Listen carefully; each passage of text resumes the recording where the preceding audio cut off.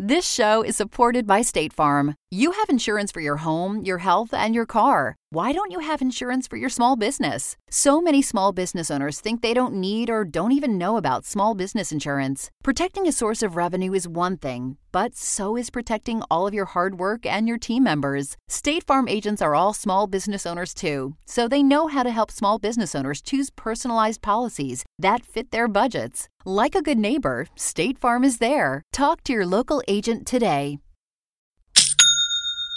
You know that's the sound of another sale on your online Shopify store. But did you know Shopify powers selling in person too? That's right. Shopify is the sound of selling everywhere. Online, in-store, on social media, and beyond. Shopify POS is your command center for your retail store. From accepting payments to managing inventory, Shopify has everything you need to sell in person. With Shopify, you get a powerhouse selling partner that effortlessly unites your in-person and online sales into one source of truth. Track every sale across your business in one place and know exactly what's in stock. Connect with customers in-line and online. Shopify helps you drive store traffic with plug-and-play tools built for marketing campaigns from TikTok to Instagram and beyond. Get hardware that fits your business. Take payments by smartphone, transform your tablet into a point-of-sale system, or use Shopify's POS Go mobile device for a battle-tested solution. Plus, Shopify's award-winning help is there to support your success every step of the way. Do retail right with Shopify. Sign up for a $1 per month trial period at shopify.com/crimes, all lowercase. Go to shopify.com/crimes to take your retail business to the next level today. Shopify.com/crimes. I don't know what happened to the millions of dollars Alec Murdaugh allegedly stole from his clients. But we found out more about his previous relationship with an alleged drug smuggler. And the deeper we go into this rabbit hole, the more concerning it gets. My name is Mandy Matney. I've been investigating the Murdaugh family for almost 3 years now. This is the Murdaugh Murders Podcast with David Moses and Liz Farrell.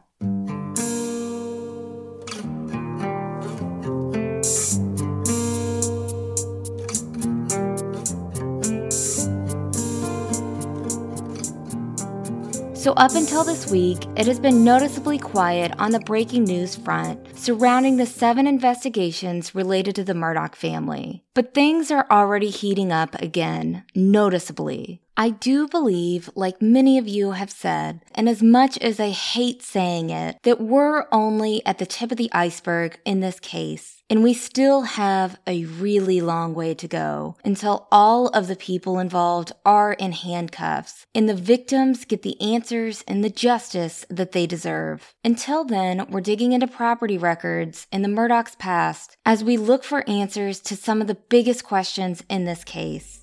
Why would anyone need to steal millions of dollars from people who desperately needed it? Where was all of that money going? And did all of this have anything to do with the murders of Maggie and Paul Murdaugh? In the last episode, we told y'all about Barrett T. Bowler, a good friend and business partner of Alec Murdaugh who died of cancer in 2018. Bowler is also the previous owner of the Moselle property, which could be sold soon, and we will get into all of that later in this episode. And the most important thing to know about Barrett T. Bowler is that he was a suspected drug trafficker who shared multiple coastal properties with Alec Murdaugh.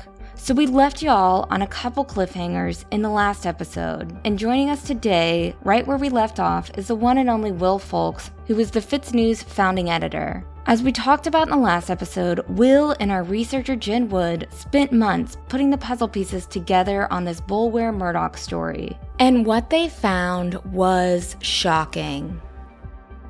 Oh my God, these people, they're into a lot more than just, your typical run-of-the-mill settlement scams. They're into something bigger, or at least it certainly looks that way. started pulling property records down in Beaufort County in particular, and a lot of properties that we found were referenced islands, and they were all around, Harbor River and St. Helena. And again, for those of you who aren't familiar with the geography here, St. Helena Island is one of 3 barrier islands down there in Beaufort County: Hunting Island, Fripp Island, Pritchard's Island.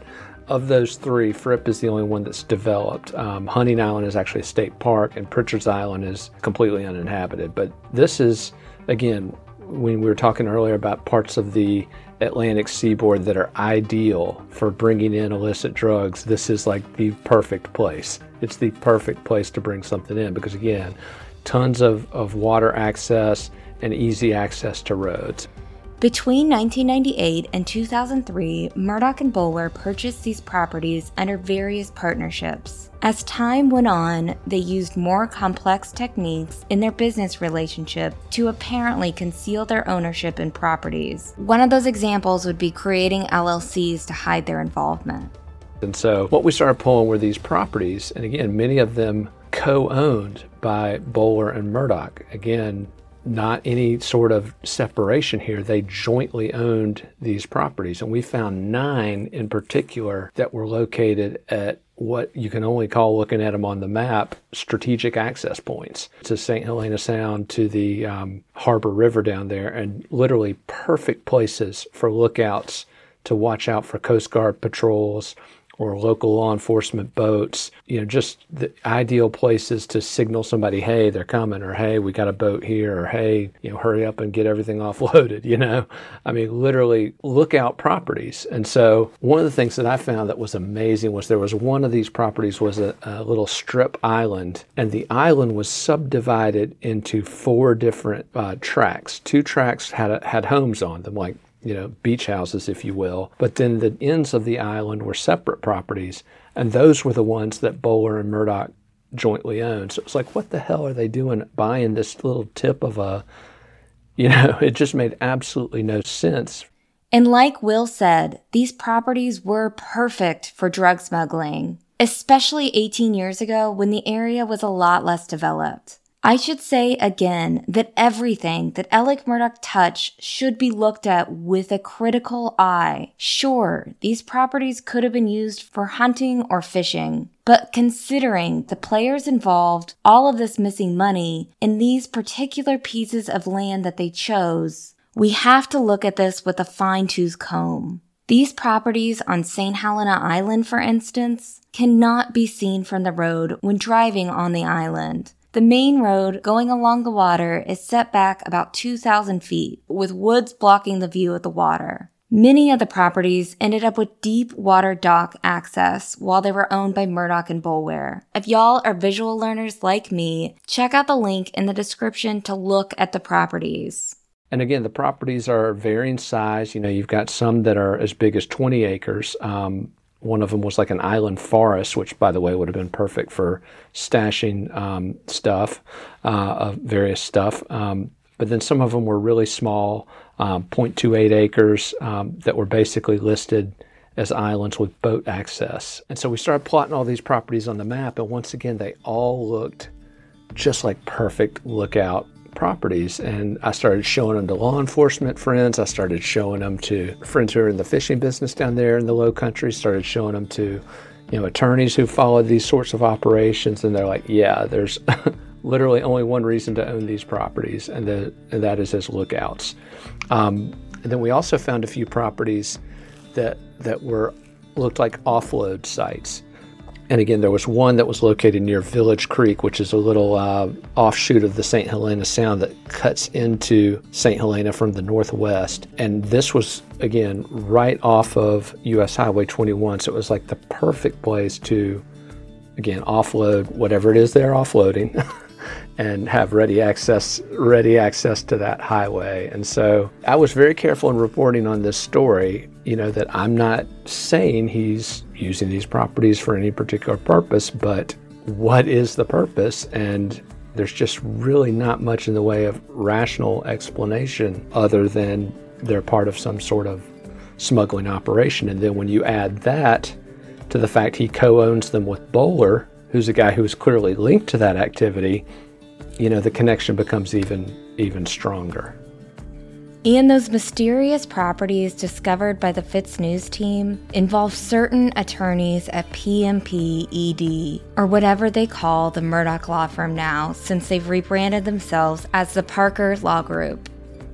Again, it was very interesting to find another connection to the Murdaughs, which was Ronnie Crosby, who was one of Murdaugh's partners at the Pimped law firm. And Crosby took out a mortgage a little over $150,000 on a piece of property that Bowler was selling to a company that's called Jenkins Creek Marine and Charters, LLC. And I'm going to say that again because we're going to have another one of these properties come up very similarly named. But the Ronnie Crosby one was called Jenkins Creek Marine and Charters, LLC. So a year and a half later, there's another mortgage, almost an identical amount, a little over $150,000, was taken out on another piece of property that Bowler was selling. And this time the company was called Jenkins Creek Charters and Property Management. So again, very similar name, but a different company. Now, I started pulling some of the records on who these properties were owned by. And sure enough, Jenkins Creek Marine and Charters, LLC, one of the owners is Alec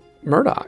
And so I'm looking at this signature on a piece of paper that one of the researchers had sent, and I'm kind of like, well, wait a minute. Surely he's just the registered agent. He's like the lawyer who signed off on it. But no, if you look under the line of the signature, it lists Alec Murdaugh as a member of this LLC. So he's literally one of the owners of these properties. And then again, Ronnie Crosby, the owner of one of the other properties. So we start looking at these two properties. It's like, well, wait a minute. What's the deal with these two companies? Why are they getting these two properties from Bowler? What's the purpose? So basically, Crosby loaned himself $150,000 twice through his LLCs on property that Bowler was selling, which is legal, but obviously raises a lot of questions. In total, there were 7 property transactions with Jenkins Creek Marine and Charters LLC between 2010 and as recently as September 2021. Now remember, Jenkins Creek Marine and Charters LLC was owned by Crosby and Alec Murdaugh. Also, we found financial transactions between Bowler and Crosby and other counties that don't appear to make any sense. And that's when we uncovered this Jellyfish operation. And again, part of this has a legitimate connection. Jellyfish are apparently a delicacy in some parts of the East. There are folks who eat it, whether it's serve it as a salad. Apparently, you can serve it as in duck salad and with chicken. It's a delicacy. I actually did some extensive research on this because I was trying to figure out exactly what these people were up to. So there is a legitimate case to be made that you can export jellyfish for consumption in various Asian nations. That's accurate. Now, the process, though, is very involved. First of all, you got to catch them. Then you have to dry the jellyfish, and that process takes as long as 6 weeks. Basically, you have to cut the tentacles off the jellyfish. You have to dehydrate them, usually with salt, alum. It takes, again, a long time to do this, typically between 3 to 6 weeks. The proposed plan from the start of the operation was to harvest and clean the jellyfish at the Golden Dock Road site, which was on the water, put them in a truck, and transfer them to Williams Farm in Islandton for processing. Islandton, y'all should recognize because it's a super tiny town where Moselle is located, population 44. And so the properties that the Murdaughs were connected to, and when I say the Murdaughs, I mean Alec and Ronnie Crosby, the properties that they owned were 2 docks that were offloading jellyfish. And there was a company called Millenarian which owned the operation that was going to process these jellyfish, but the Murdaugh, whether it was Alec or Ronnie Crosby, they owned the properties. So it was sort of a partnership, if you will. And the jellyfish, as we started investigating, okay, where are they going? There was an inland property actually near Moselle, near Islandton, South Carolina, where they were going to be processed. And the registered agent for that company was another Murdaugh attorney, Mark Ball. Now, in this case, he wasn't a member. He was just a registered agent, but still, it's another connection between the firm and this operation. And so as we dug into this, it's sort of like, okay. So what Will is saying here is that Mark Ball, an attorney who works at the Murdoch law firm, was the registered agent of the Islandton, South Carolina location called Williams Farms that was supposed to process the jellyfish. There was pushback with the jellyfish operation, as documented in the Island Packet newspaper several times in 2013. Locals were concerned mostly about environmental effects. But guess who represented Crosby's company as they fought county council for the rights to process the jellyfish? David Tedder, the current staff attorney for Jasper County, which borders Hampton and Beaufort County. Tedder was convicted of multiple drug charges during Operation Jackpot, which we discussed in the last episode. Tedder is the guy who represented the jellyfish operation in his fight against Beaufort County Council. However, the jellyfish company, whatever it was, apparently failed in 2014 after the South Carolina Department of Health and Environmental Control halted operations due to health code violations. The jellyfish processing plant suddenly ceased operations altogether after that.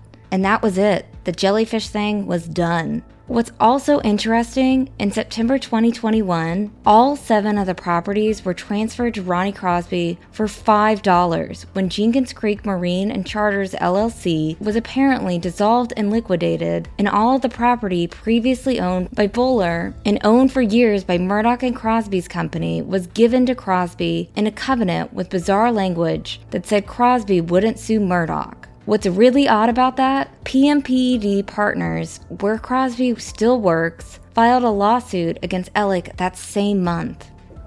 What's really going on? There's been documented smuggling connected to the guy who owned these docks. There's been connections between him and Alec on properties that sure as heck look like, lookout properties. What are they doing with these docks and these jellyfish?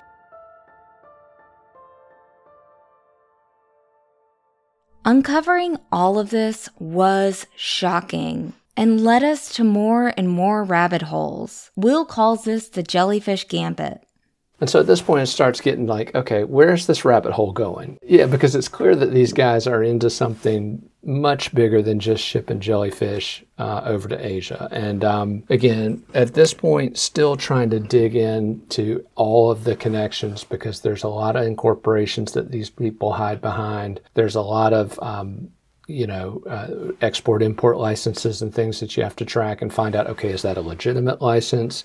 Who is the person who applied for the license? I mean, it's just a ton of research to get to the bottom of it. But again, at this point, we found at least one Chinese national that has ties to prior money laundering that was linked up with this jellyfish operation. It's like, wait a minute, this is just, and it's like everything with this story. It's like you look at a field of rabbit holes and you keep thinking, okay, well, one of these has got to be a dead end, right? But no, it's like there are no dead ends with this story, and it's crazy. And again, like the stuff in the 1980s, I'm not saying these guys are running drugs, okay? Again, I don't have any proof that they're running drugs, but the people who are involved in these companies, and again, whether that's Barrett Bowler or some of these Chinese nationals, they are.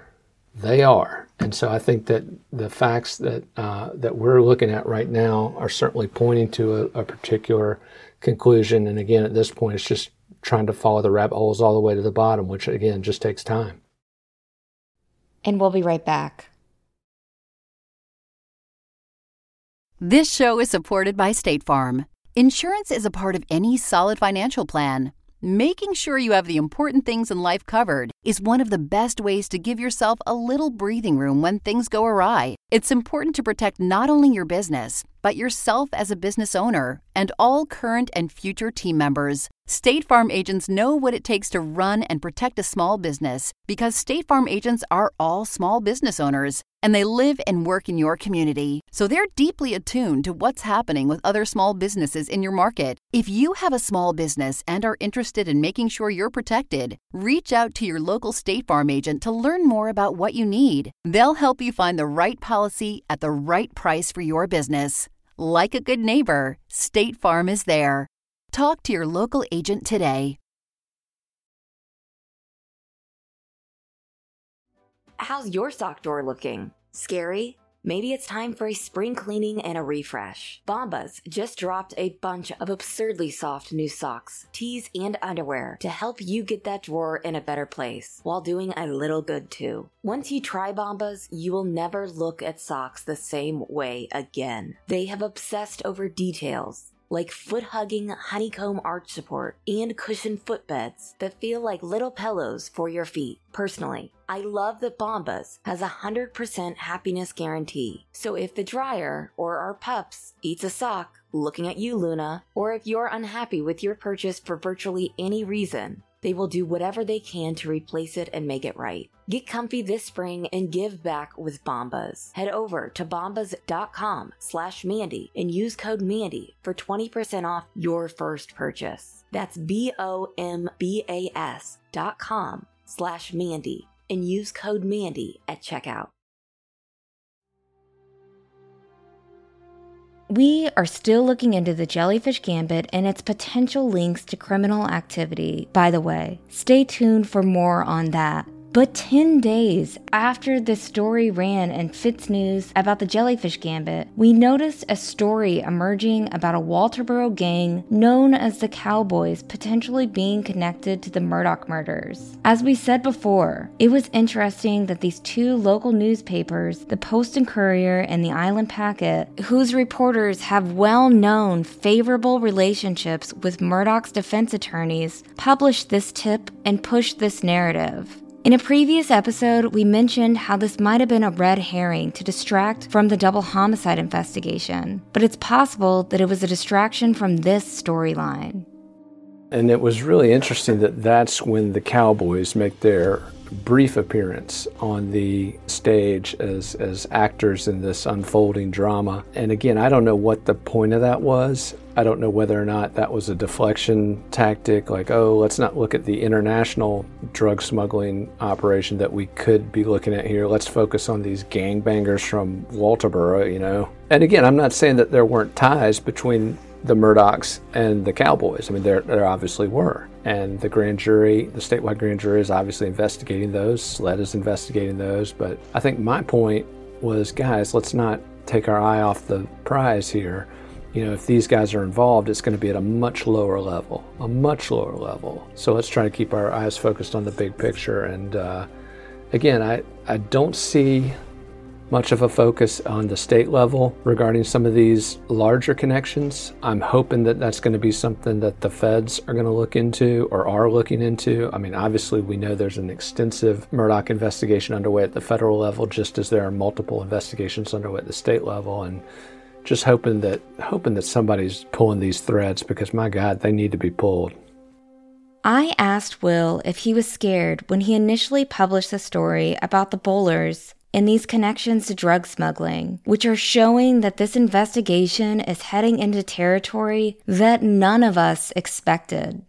Definitely a little bit. In fact, I was kind of relieved in January when the Island Packet newspaper, I guess 4 or 5 months after the fact, they published a report which indicated that the Supreme Court was investigating some of these connections. And again, we don't really know. The Supreme Court's not really a player in the investigation of the Murdaughs. Their investigatory role is exclusively tied to suspending lawyers or disbarring lawyers, right? So that's literally all they can do as far as investigating, but they are looking into these connections. And so I'm not going to lie, it was nice, even though the Packet decided not to throw any love to Fitz News, shocker. It was nice to see another news outlet kind of start to talk about this a little bit. You know, and again, the context wasn't particularly encouraging because it's not exactly an entity that's got a lot of investigative pull. But the fact that, again, others are looking into this, yeah, that was kind of reassuring, because for a while it's like, yeah, kind of out there on my own on an island on this particular angle. But I'm glad to see that others are connecting some of these dots. And again, I think the dots are, it's not like this is a stretch. It's not like this is crazy speculation. I mean, the common property ownerships, the common incorporations, and just the nature of these properties and these assets and these operations. I mean, what else could it be? And then you add to all that the history of the family and the relations between the Murdochs and the Bowlers. And again, you just have to step back and look at it and say, what else could it be? And again, I'm just glad to see others starting to connect those dots. One thing that we've learned in this investigation is that it's important to report this information as we go along because the dots tend to connect when new sources emerge, which is why we are always asking for people who have information to come and talk to us on or off the record.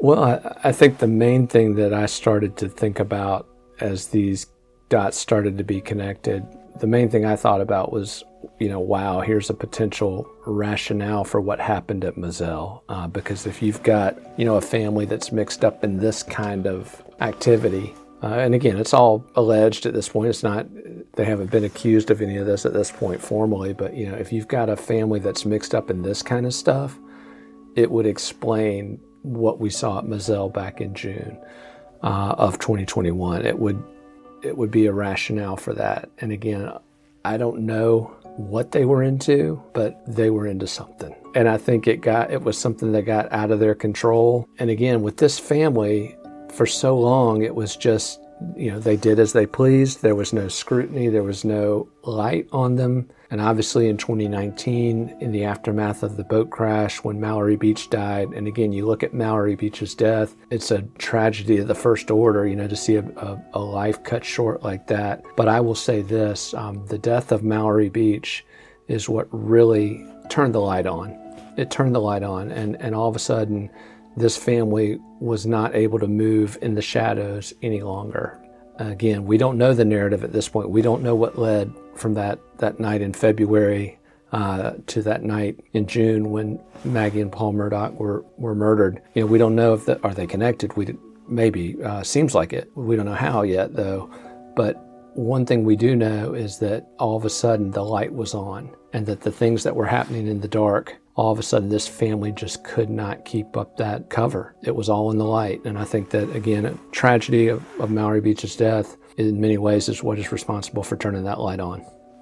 And as we head down this road in the investigation with money laundering and potential drug trafficking, we're all wondering what the feds are doing, since this seems to be right up their alley. I asked Will about this, since he has more sources on the federal level than I do.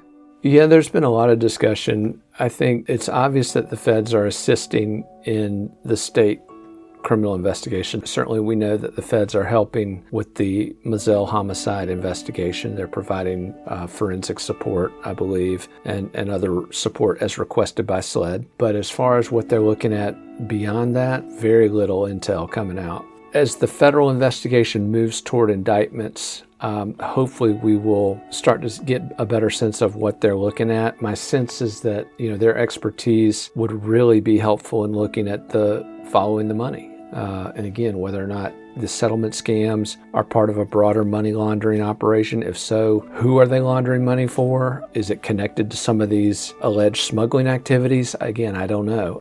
Like you said, it's just a huge puzzle, and we've gotten some pretty important pieces on the board, but it's like you're still fumbling through the box, and every time you go in, there's some new crazy piece that doesn't seem to fit anywhere. It's like, where the hell does this go?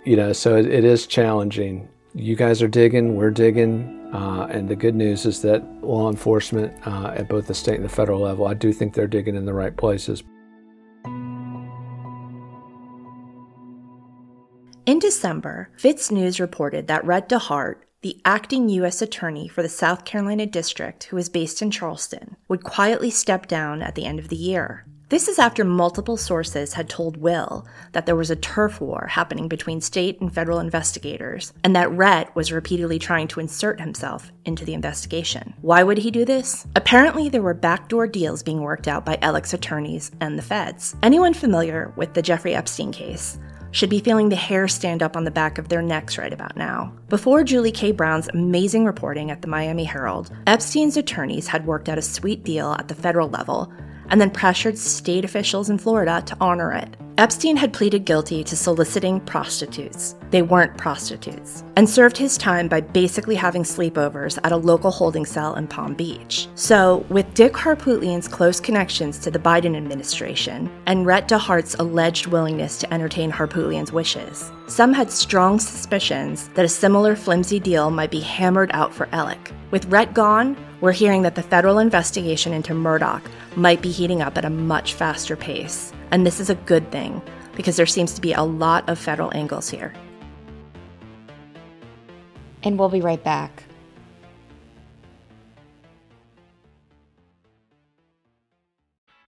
As y'all know, we're out on the West Coast connecting with fans, meeting with partners, and having a little fun too. All the planes, trains, and automobiles can be stressful, but do you know what's going to keep me comfy and confident along the way?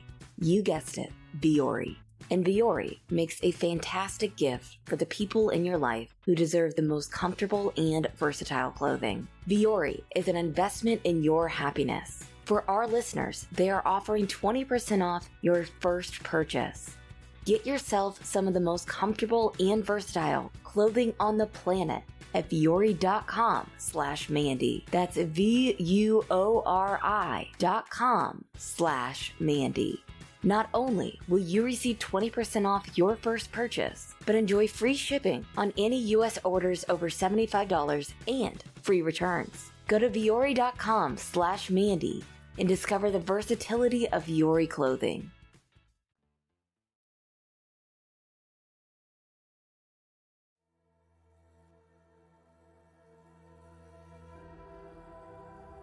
Over the weekend, Fitz News happened to ask the right question during our preliminary reporting for Monday's hearings. Much to our surprise, we found out that not only has Moselle been up for sale for a couple of weeks, within days of it allegedly being listed, there were already 2 buyers lined up to purchase it. I say allegedly being listed because sources have told us that there are questions about the timing here. For instance, the property was only publicly posted after we wrote our story early Monday morning. Now, many real estate agents have pointed out to us in the past 2 days that there is nothing unusual about this.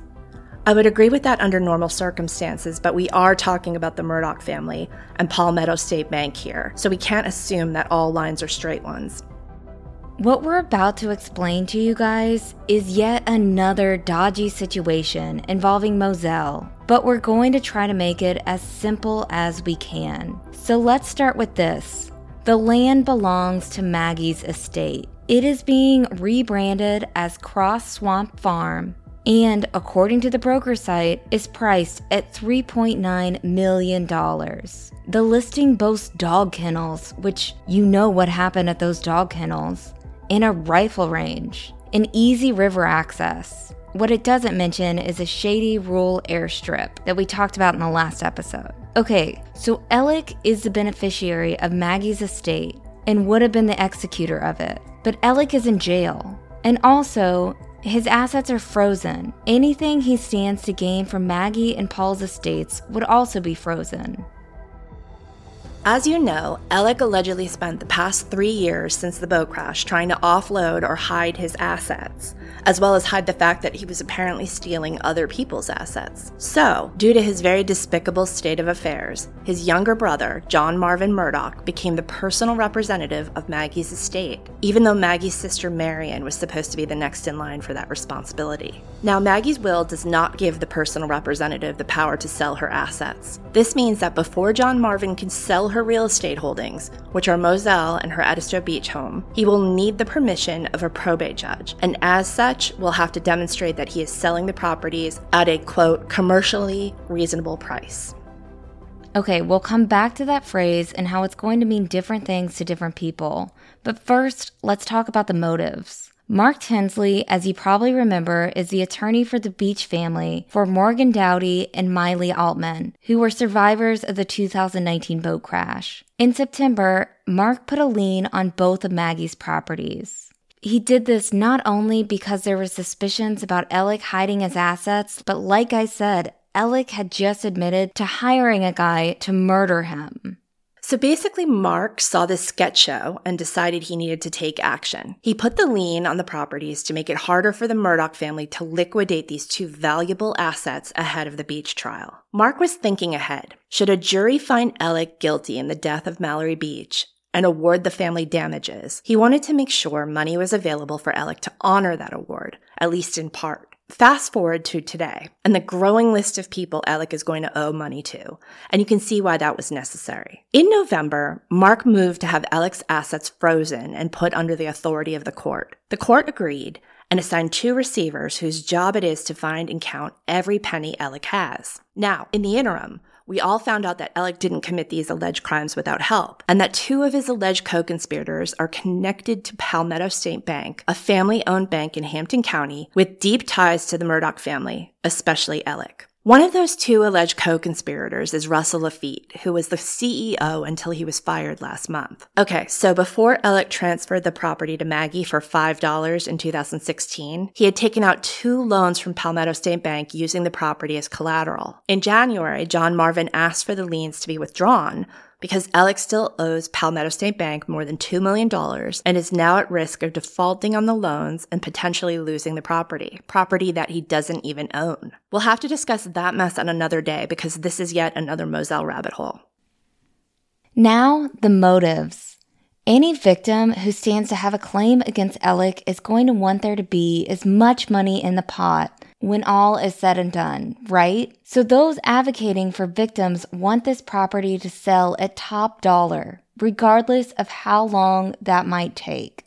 The bank, which will likely have giant liability problems of their own because of Lafitte, just wants their alleged money back, and fast. John Marvin, whose family is tight with the Lafittes, has arranged for the sale of this property, according to our sources. Whose side is he on? The banks or the alleged victims? I'm not John Marvin, so I can't answer that. But he chose the broker, and the broker offered his opinion on how much the property is worth. Then, just days later, had 2 buyers ready and willing to pay slightly above what he said it was worth. He does not appear to have advertised it locally or nationally. The property was not even on the broker's website as of Monday morning.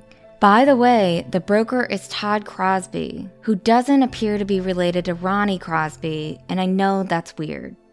So back to the phrase commercially reasonable. To John Marvin and the bank, commercially reasonable might mean anything that covers the alleged loans. To the probate judge, commercially reasonable might mean, oh, it's slightly above what the broker estimated it to be worth. Nice. And to the victims and their representatives, it probably means as much as the market will bear. To sum this up, a broker estimated the property's value. Days later, that same broker had buyers lined up for slightly more than what he said it was valued, and it was never publicly listed, so there were no other offers. Now, we have one more element to introduce: the lis pendens, or the liens that were filed. Eric Bland said that he will be withdrawing his lis pendens on behalf of the Satterfields. Mark Tinsley has not yet withdrawn his, nor has he said he will be willing to withdraw his.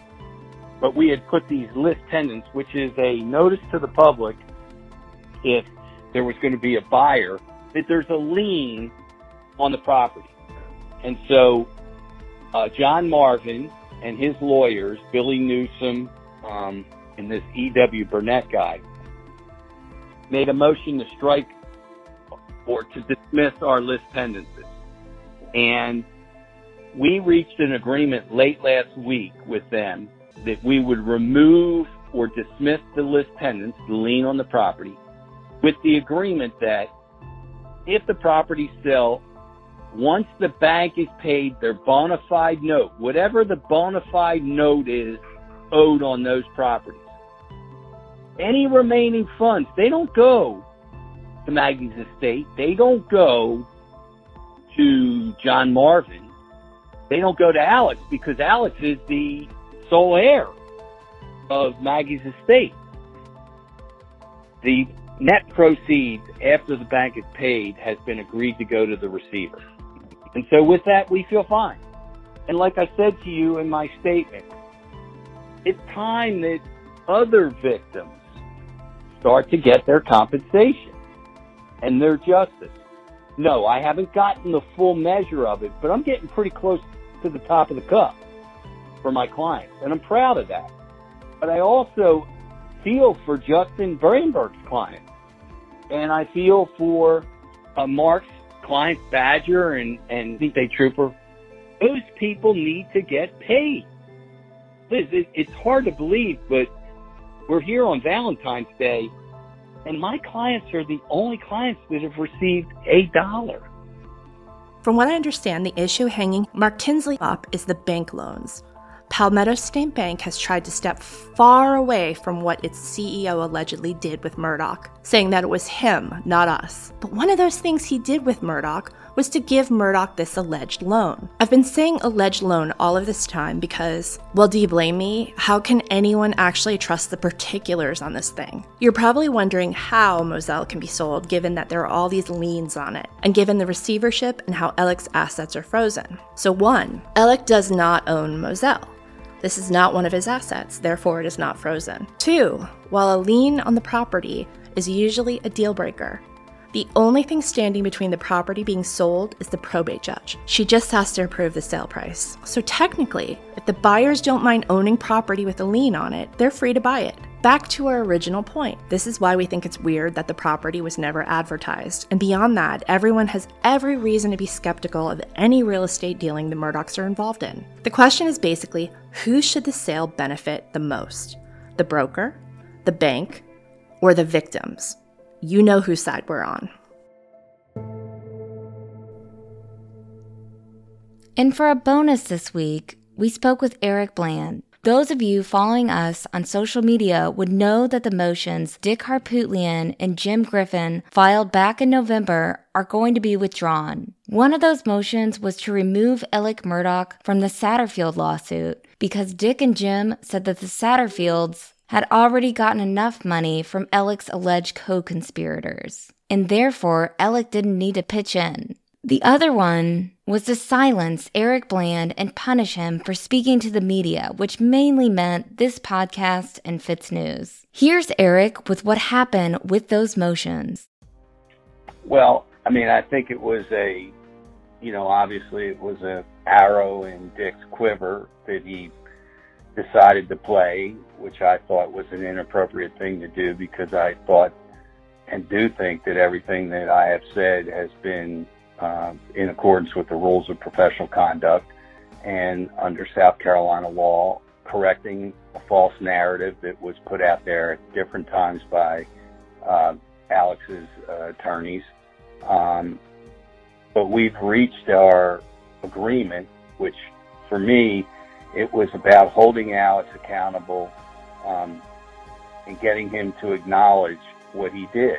And once he got up on December 12th and, through Dick, acknowledged that he had wronged the boys in the Satterfield family, and he was willing to confess judgment for $4.3 million. That's pretty much as we can do from a civil standpoint. So, I'll talk anytime somebody wants to ask me a question that's relevant to what's going on. But really, over the past month and a half, there hasn't been reason for me to talk.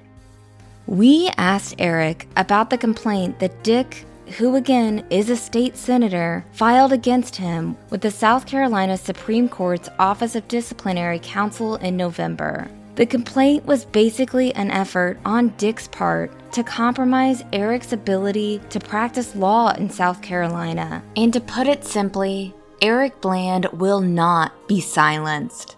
No, but I have asked Dick and Jim to withdraw it. In light of the fact that they're withdrawing their gag order, I've asked them to notify the ODC either that they want their complaint withdrawn or at least to provide them notice that they're withdrawing the gag order. I think that once ODC finds out that they've withdrawn their gag order motion, that should have some persuasive effect.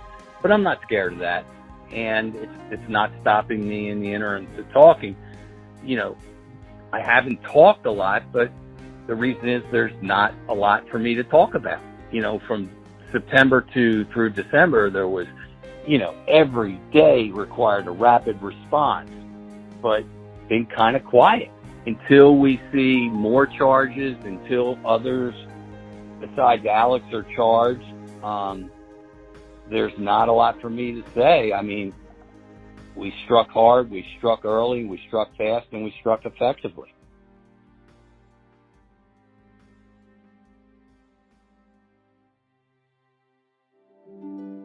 Before we sign off, we want to take a moment and thank Ella for listening as she goes through cancer treatment. Ella, I want you to know that we are rooting for you and we believe in you. We have been working hard interviewing sources and gathering a lot of background, especially on the Murdaugh family's past, and we have some really great episodes in store. On top of that, we expect it to be a busy few weeks of breaking news ahead of us in this case. So stay tuned to fitsnews.com and follow us on social media for the latest updates. Y'all, I hope you have an amazing week. We are almost done with winter, at least here in the South, so stay warm and stay curious. Brighter days are ahead. Visit fitsnews.com and check out an amazing video by my colleague Dylan Nolan that shows these questionable properties purchased by the Murdaughs, Boulwares, and their associates. Be sure to follow Fitz News on YouTube to check out our latest videos on the Murdaugh murder saga, and I will post those links in the description. We want to thank everyone who was able to support Hopeful Horizons in our Merch with a Mission campaign. Because of your sales, we are sending a big check to Hopeful Horizons, and that is a big deal. We decided to partner with Hopeful Horizons for our merch sales throughout March. So be sure to visit murdaughmurderspodcast.com/merch. 100% of the proceeds will go to Hopeful Horizons. Hopeful Horizons is a children's advocacy, domestic violence, and rape crisis center. Together, we can create safer communities by changing the culture of violence and offering a path to healing. Learn more at hopefulhorizons.com. The Murdaugh Murders podcast is created by me, Mandy Matney, and my fiance, David Moses. Our executive editor is Liz Farrell. Produced by Luna Shark Productions.